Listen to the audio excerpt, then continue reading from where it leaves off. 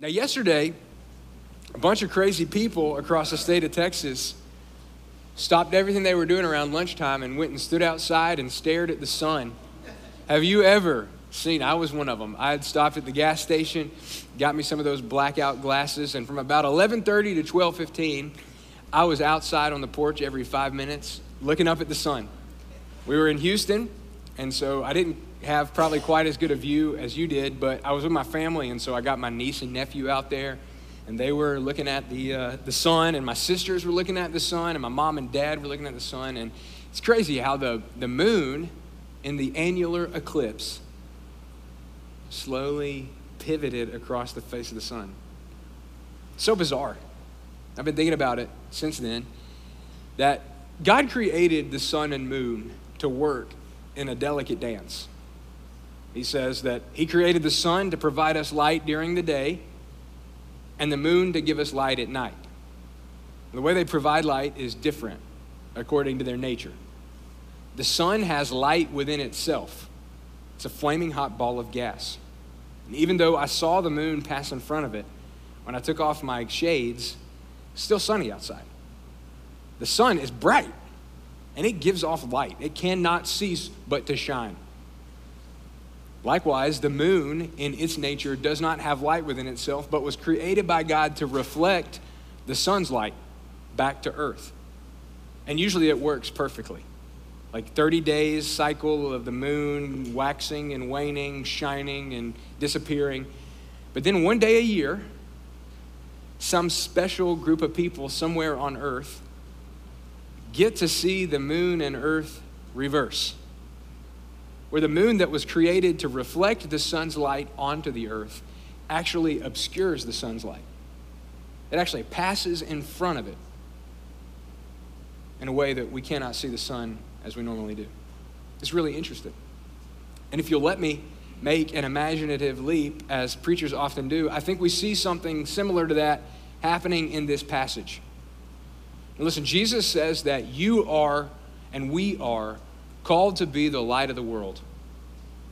He told his disciples, you're the light of the world. A city on a hill can't be hidden.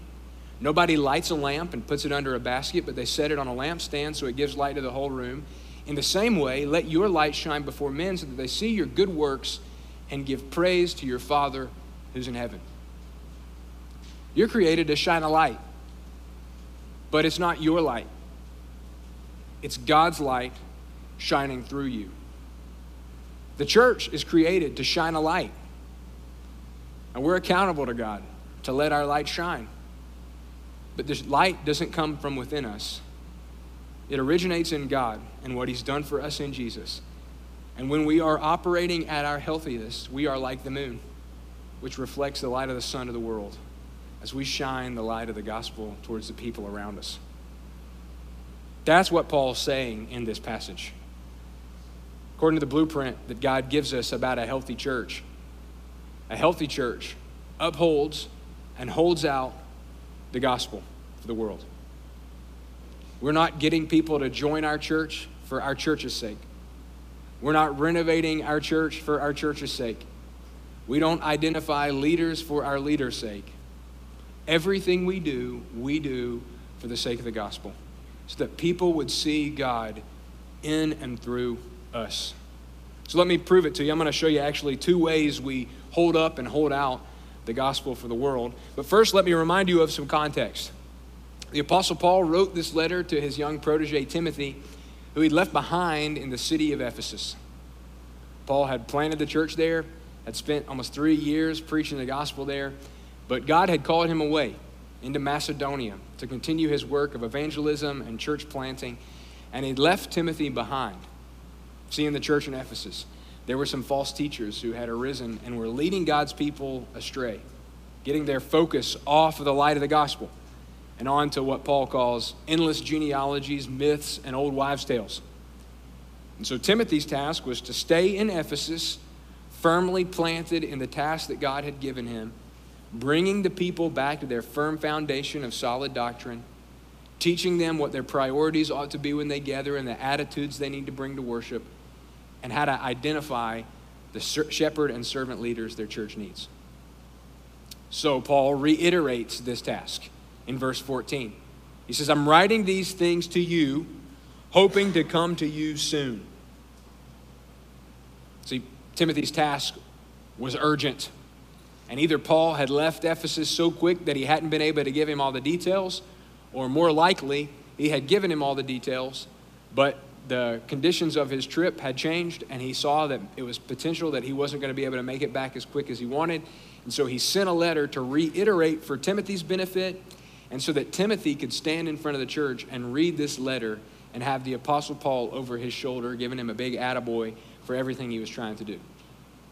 So, Timothy's task is urgent, and the reason it's so urgent is because the changes needed to be made in the church couldn't wait. The very identity of God's people was at stake.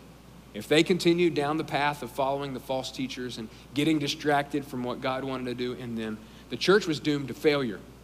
So Timothy needed to get to work, and he needed the instructions Paul gave him.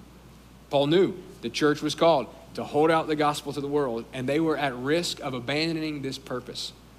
And so he refocuses their attention in verses 14 to 16 by reminding them of two ways they uphold and hold out the gospel for the world. Right? The first way, if you're taking notes, the first way they hold out the gospel to the world is by the life they live. By the lives we live. You see that in verse 15. He says, he's written these things, hoping to come to you soon, but if I should be delayed, I've written for the purpose so that you would know how people ought to conduct themselves in God's household. Listen, the nature of the church demands that we live the kind of lives that are pleasing to God.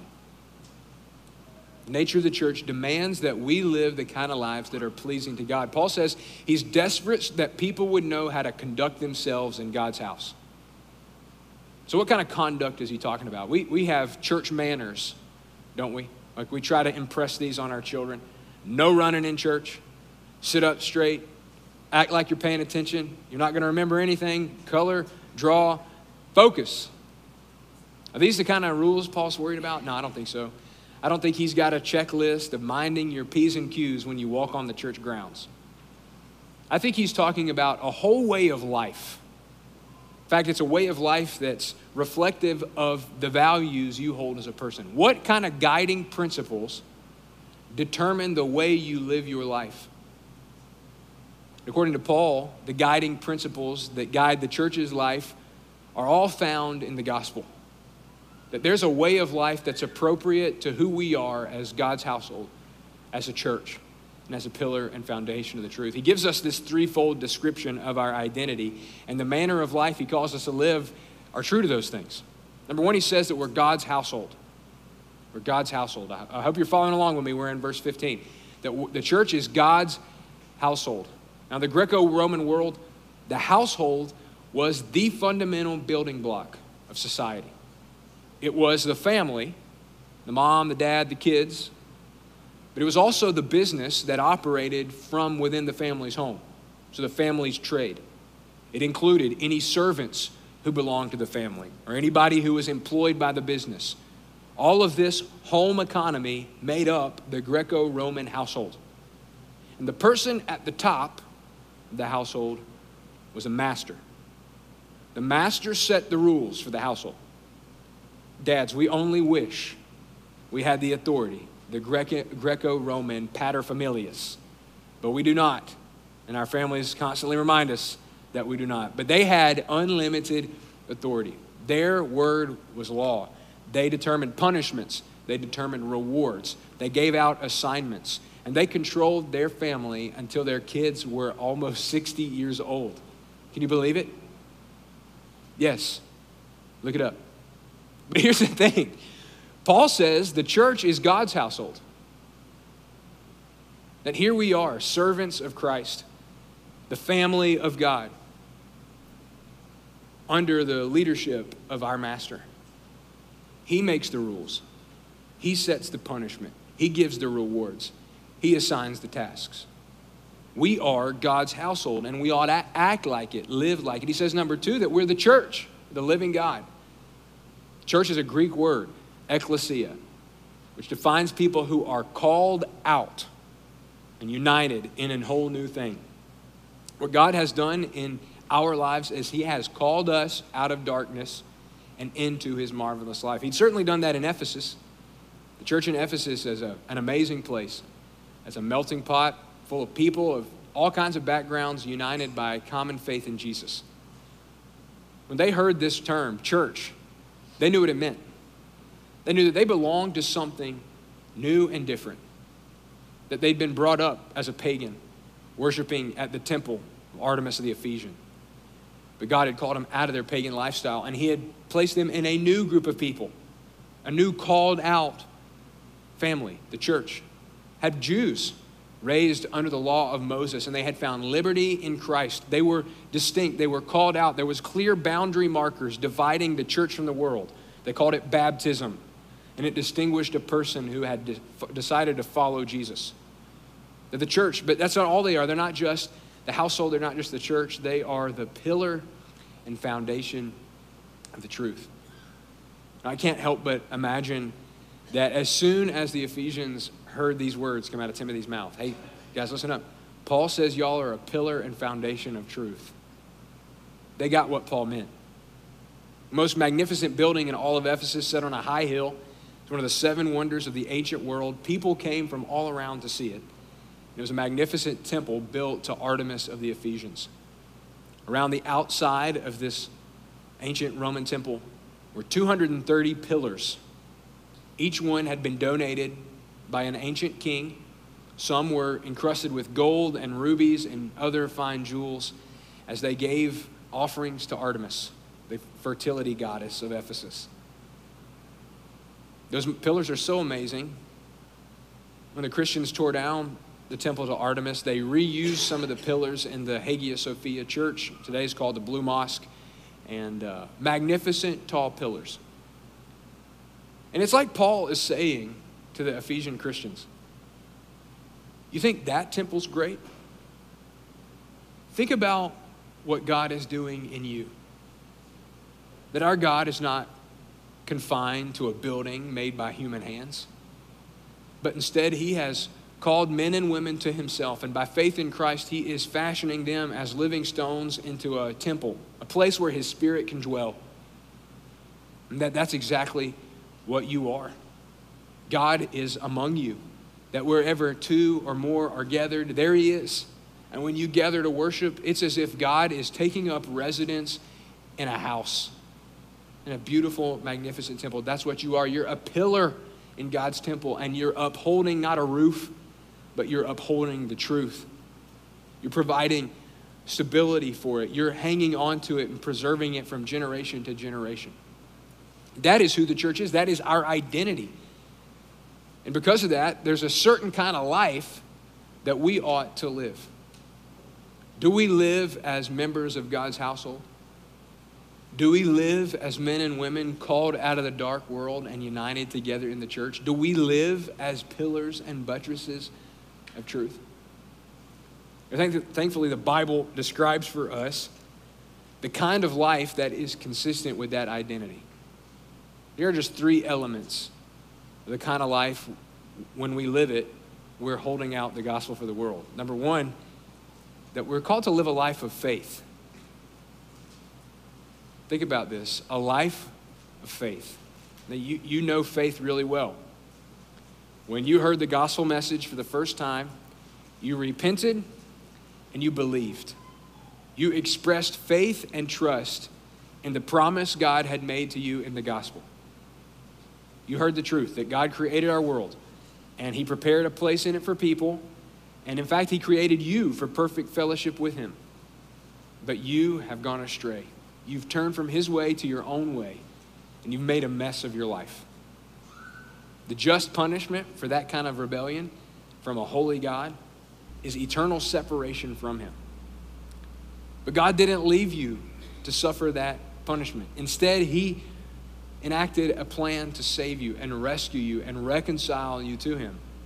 A plan that Paul describes in Romans 1:16 like this: I'm not ashamed of the gospel, because it's the power of God for salvation to everyone who believes, first to the Jew and also to the Greek.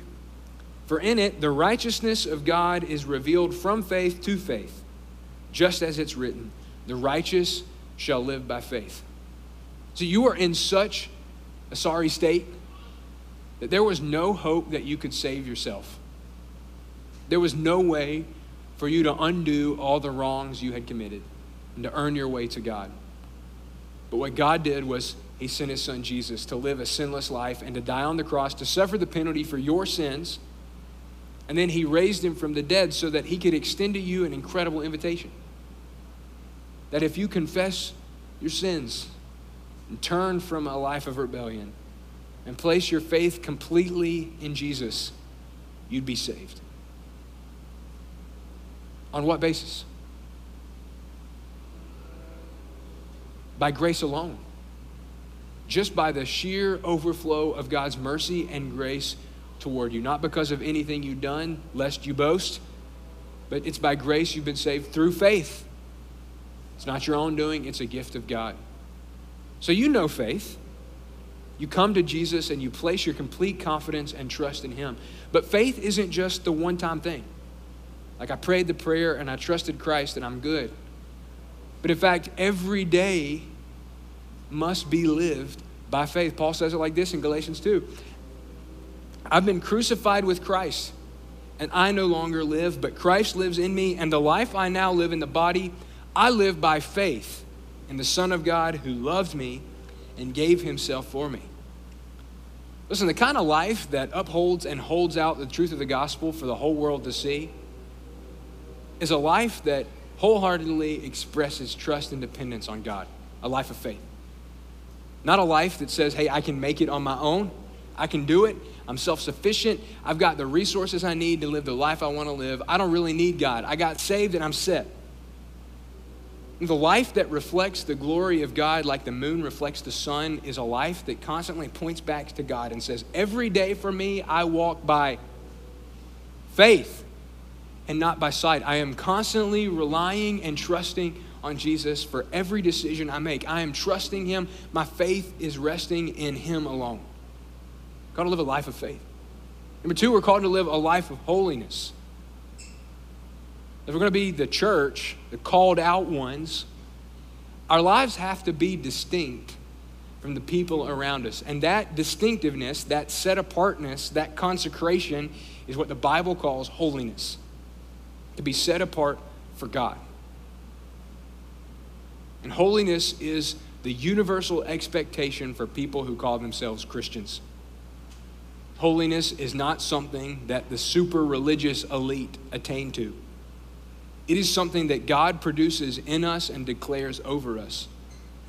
We're called to live a life of holiness. Paul says it like this in Ephesians 4. I, the prisoner of the Lord, urge you to walk worthy of the calling you've received, with all humility and gentleness, with patience, bearing with one another in love, making every effort to keep the unity of the Spirit through the bonds of peace. He says in 1 Thessalonians 1:27 that you need to live worthy of the gospel. I love the way Peter talks about this in 1 Peter 1. He says, therefore, with your minds ready for action, be sober-minded and set your hope completely on the grace to be brought to you at the revelation of Jesus Christ. As obedient children, there's some household language. As obedient children, do not be conformed to your former ignorance. But as the one who called you is holy, you also are to be holy in all your conduct. For it's written, be holy because I am holy. And so I think this is where the annular eclipse helps us to think pretty clearly about the lives we live. Now, Jesus fully expects in Matthew 5 that there's going to be something distinctive about his people that everybody notices. There's going to be some good works present in their life. Later, he's going to say, they're going to know you're my disciples by the love you have for one another. Jesus believes that we're going to live such different lives in the world that people are going to take notice. But I would just ask you, how different are our lives from our unbelieving friends?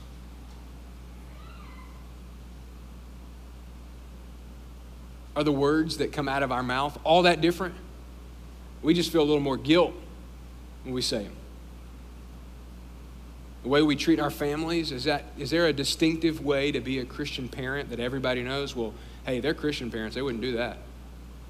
The way we treat our spouses, things we watch on the TV, the kind of music we listen to, things we do when no one else is around. No, like the moon passing in front of the sun, ungodly lives obscure the glory of God more than anything else, the church. Now, if we'd be God's household, we'd live by his rules. We'd say, I delight to do your will. Create in me a clean heart. Renew in me a steadfast spirit so that I want to obey. So that, God, I want to do different. I want to live differently. I want to live in a way that pleases you. I want to live a holy life. If we hold out the gospel, we must live holy lives. And number 3, we must live lives of love. Lives of love. Apostle John says it best, I think, in 1 John 4. Dear friends, let us love one another because love is from God. And everyone who loves has been born of God and knows God. The one who doesn't love doesn't know God because God is love. God's love was revealed among us in this way, that God sent his one and only Son into the world so that we might live through him. Love consists in this, not that we've loved God, but that God loved us and gave his own Son to be the atoning sacrifice for our sins. Dear friends, if God loved us in this way, we must also love one another. Like the essence of it all is love, isn't it? If I speak in the tongues of angels, if I offer my body to be burned as a martyr, and yet I have not love, I'm nothing. If I have perfect theology, understand the deepest mysteries of the faith, if I can stand up here and say some words in a compelling way so that people leave with the emotional response of having felt something, but I don't have love, I'm nothing. Without love, we're nothing. We're a community service organization. Love is everything. If we would be the household of God, the called out people of God, the pillar and foundation of the truth, if we would uphold and hold out the gospel to the world, it would be by the kind of lives we live. That the way we live would so reflect the glory of God that the people around us would have to take notice. Oh, look at how they love each other. Well, I would never think to say those kind of words around them. I know how they feel about it. That we would be a sanctifying and purifying presence wherever we go and whatever we do. That we would walk not content in our own strength, not to do what we can do, but trusting completely in God, so that at the end of it all, he gets the glory and not us. So the church upholds and holds out the gospel by the way we live our lives. But number 2, it's by the mystery we confess. Now, this is like 2 wings of an airplane. St. Francis of Assisi's quoted as saying that we ought to preach the gospel and, if necessary, use words. And my first point kind of lends itself towards that. That it's by the life we live. And hey, maybe it's not so important to talk about theology. Just let people see the kind of life you live and then they'll know God. But it's 2 wings of an airplane. You need both to take flight. It's the life you live and it's the mysteries you confess. See, Paul has talked a lot to us about the practical life stuff of church. And he's going to get back into it. Next chapter, chapter 5 and chapter 6. But right here in verses 14 to 16, he peels back the curtain and lets us see the animating force of the life God's called us to live. It's like, have you ever seen those National Geographic documentaries about the rainforests or Amazon jungles? I love those things. I love monkeys. I'm fascinated by chimpanzees. I'll watch anything about chimps, okay? But it's amazing to me when they're on the forest floor in these rainforests, how dark it is. I mean, they're covered by millions of leaves, trapping the light up above the canopy, creating this unique biosphere. It's all hot and humid, and there's bugs and snakes and animals and all kind of stuff. And if you were only on the floor of the rainforest, that's all you knew of the world. You would have such a tiny sliver of a picture of how things really were. But if you climbed those trees and got your head through the leaves, everything would be totally different. The sun is shining, there's a breeze blowing, it's easy to breathe. It's amazing. And I think that's what Paul is doing in verse 16. Like, hey, we got a lot of nitty-gritty details we need to talk about when it comes to healthy churches, but let's climb up above the canopy and let's put our eyes on the sun. Let's see the thing that gives these plants life. Let's see the thing that drives our focus and our mission as a church.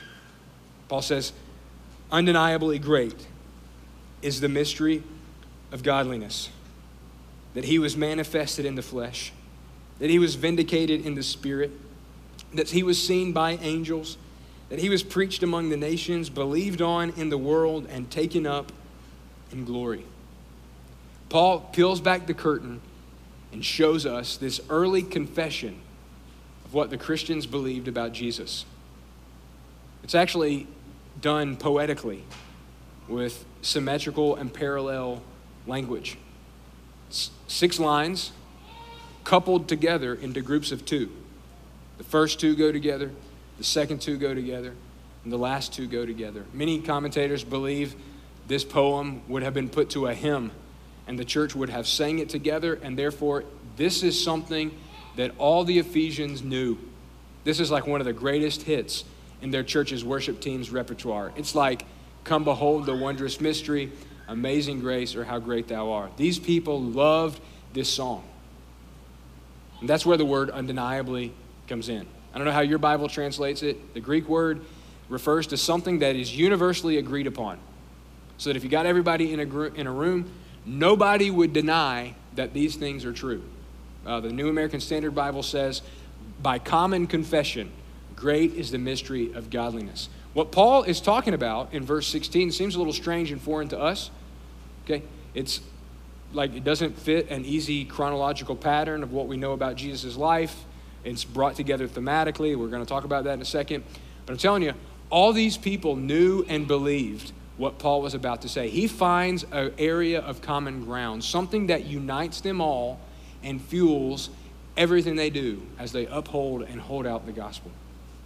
And so what is it? What is this mystery? What is the essentials of the faith that gives the church its animating life?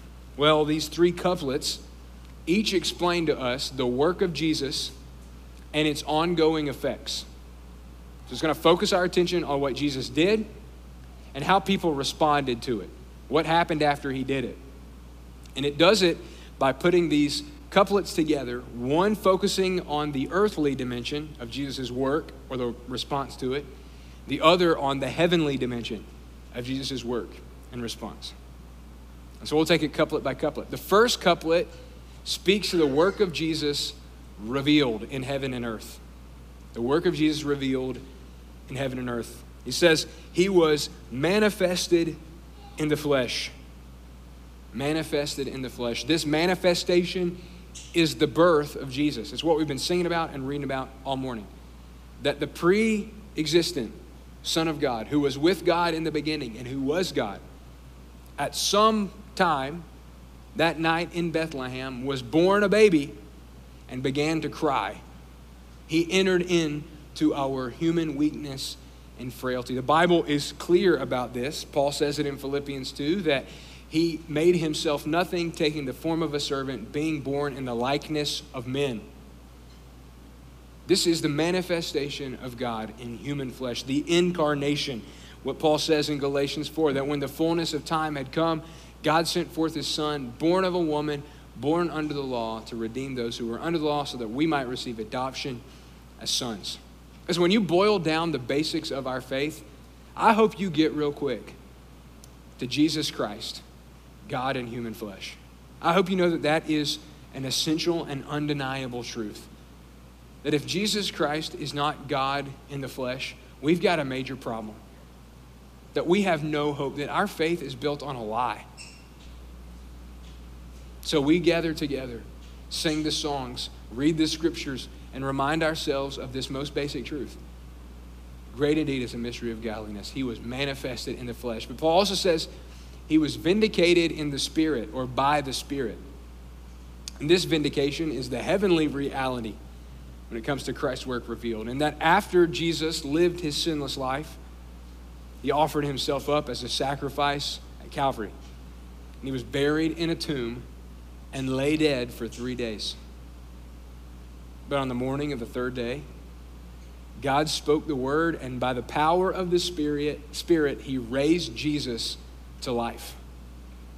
That resurrection is significant because it vindicated to his disciples especially, and to the whole world, that all that he said he would do, he had done. That he said, hey, all the scriptures tell you guys what's supposed to happen. The Son of Man is going to be betrayed, and he's going to be handed over to sinners, and he's going to die, and on the third day he's going to rise again. And they said, he's crazy. He's not going to rise again. Maybe someday when God raises up all the righteous. But in fact, Jesus had been risen by the power of the Spirit, and his disciples saw him. We have seen his glory. John says in 1 John 1 that what we have seen, what we have beheld, what we have touched, we proclaim to you. They touched him. They put their fingers in his side. They knew that all the things they had hoped Jesus could do, he had done. And the Spirit testified to them of its truthfulness. But it's not just the work of Christ revealed, it's the work of Christ proclaimed. And Paul says next that he was seen by the angels. And I believe that this refers to the angels accompanying Christ's resurrection. That when the women went to the tomb, who do they see but the angels? He is not here. He's risen. They proclaimed the good news of Jesus' resurrection. I think it also refers to what happened when Jesus went to heaven and received from God his authority, his place at his right hand. The angels fell down and worshiped before him.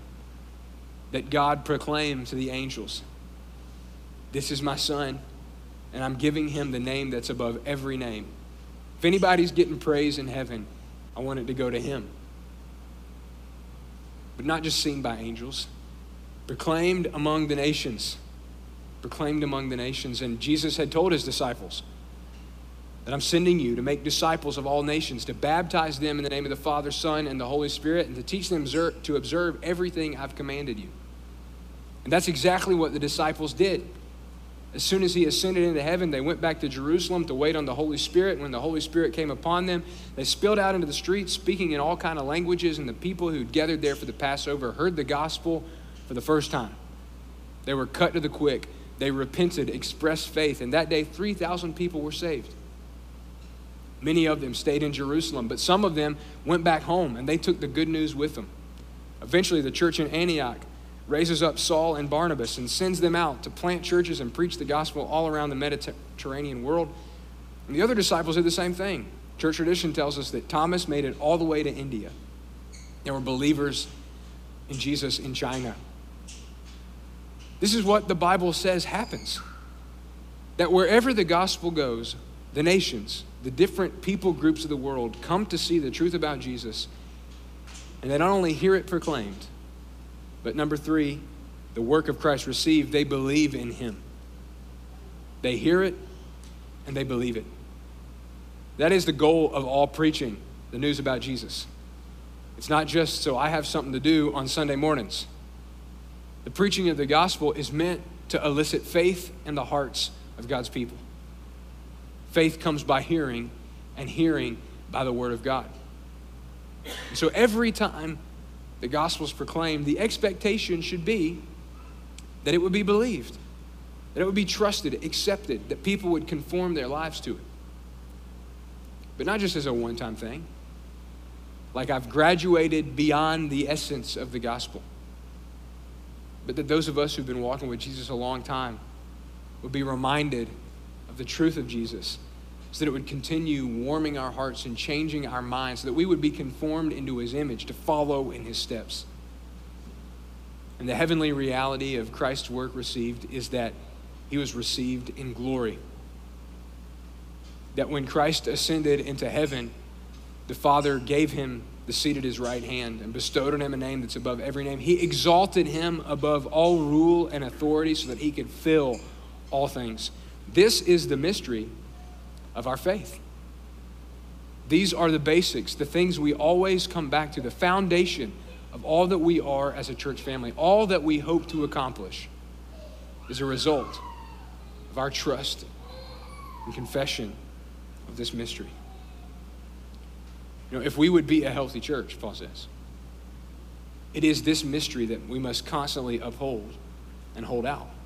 So that when people come to church, and I hope you bring friends and family to church to hear the gospel. I can promise you, they might not hear a great sermon. They're going to be hearing the gospel. They're going to hear it in the songs we sing.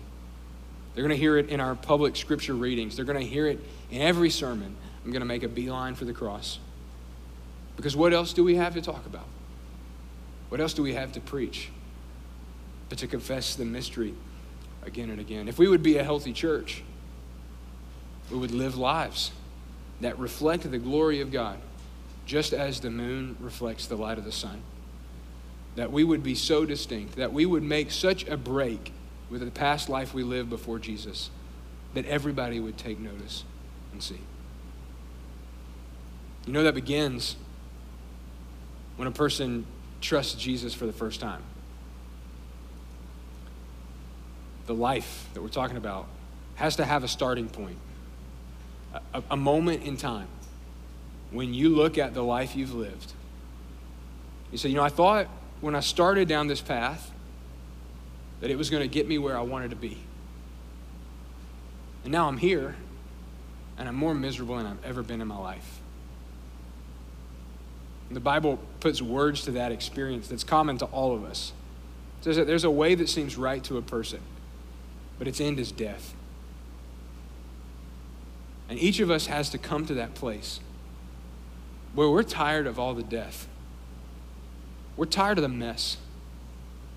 We're tired of trying to turn over a new leaf and ending up worse off than we were before. But we have to come to see Jesus, who came into our brokenness, not to show us a way out, but to actually do the work of reconciling us to God